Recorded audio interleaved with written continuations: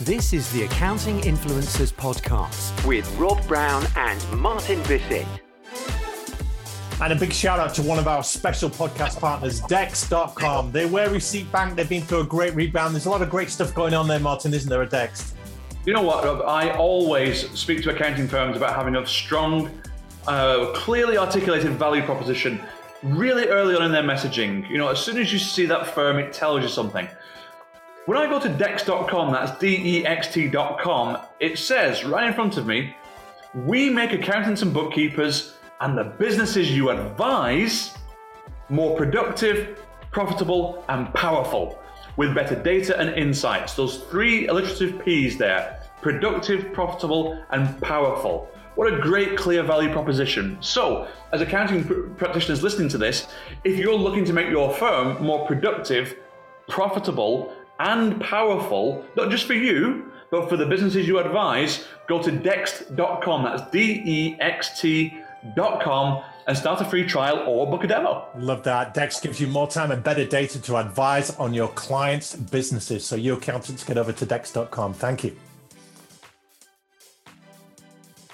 It's our Saturday bonus episode on the Accounting Influencers Podcast. We're continuing with our series on the Price is Right. And Martin, today we're looking at gaining external validation. What is this all about? Yeah, so solutions, guys. Now, if you've been following this series of ours, you'll know we presented a huge number of problems, consensus issues that accounting firms raised as to why their pricing is as it is. And now we're giving you some solutions here. And here's one that is somewhere between almost never and never mentioned. So you get even more value by listening to this show. And it's gaining external validation. So you have gone to see, hypothetical situation, you have gone to see a prospective client or an existing client who has an extra work order for you, but they need to be convinced of it. So they say, can you also get involved in, do you ever do anything on, that kind of thing.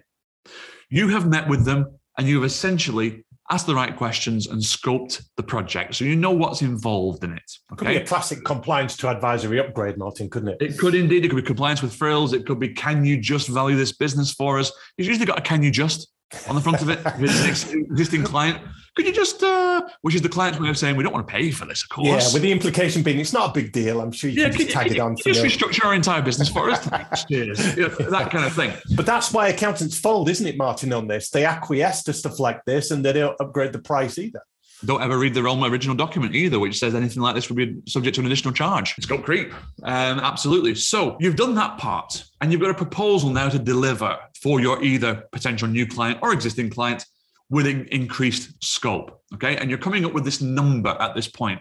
Now, so many firms, most recently, one day prior to this recording, have said to me, how do we know if the price is right? How do we know if that number in front of us is the right number, okay? And so we're asking you in this bonus episode to gain external validation. Here's what we mean. In between those first and second meetings with your client, remember, you never leave the meeting without the next one being in the diary, yeah? Okay, so in between those first and second, discuss your potential pricing with your team to ensure that all areas of the client's needs are likely to be covered. So team, have I missed anything? Team, is there anything we could add to this? Team, have we done this before? Team, what have we charged for this? Team, did we struggle to get that much last time or did we easily get it last time? Team, should it be higher this time? Okay, this way you bring generally a higher price to the table than you first anticipated because you're able to justify your existing areas of support that you're going to propose, and you can create further areas of support for the client than you first thought of, thanks to the team's input. Well, why don't we do this with them? Well, we could include this piece of software, could we not? This means that you're rehearsed when speaking to the prospect in the second meeting scenario, or the client in the second meeting scenario, and when they push back on various areas, because you know they're going to, you already understand the justification for the pricing. This is where we did it over here. This is where we did it over there, and the way you put it together.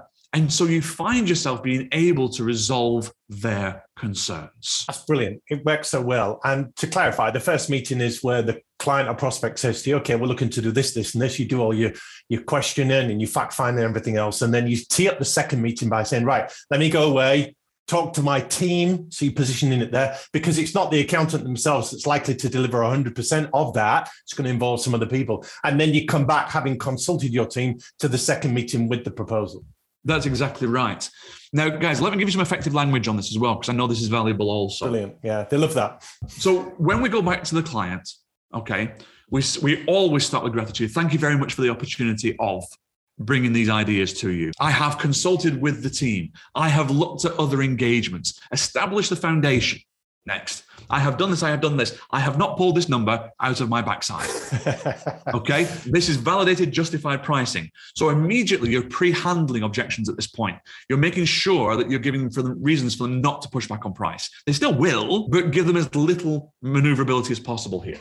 We go back and we say, and by the way, I consulted our specialist team on this, who recommended the following. Great. I spoke to our team who have worked on our other projects, and they gave me the insight that allows me to recommend this. Or even some members of my team have worked with this kind of client before and got this great result in this area, so we're factoring that in. Absolutely. The last time we delivered this for a client, showing that you're an expert in it, not a novice, what really worked well was the following. All these turns of phrase that allow you to start to feel more and more confident because you've had your team give you the external validation and say, well, Martin, we charged this for it last time, so there's a benchmark, or there's the price anchor. Well, Martin, you'll remember that when we did it over here, they said we would have paid three times as much for this had we have not, and you've got all of those in your armory, in that mental library. So at any time when the client pushes back and go, oh, I don't know about this, it's a lot of money to pay.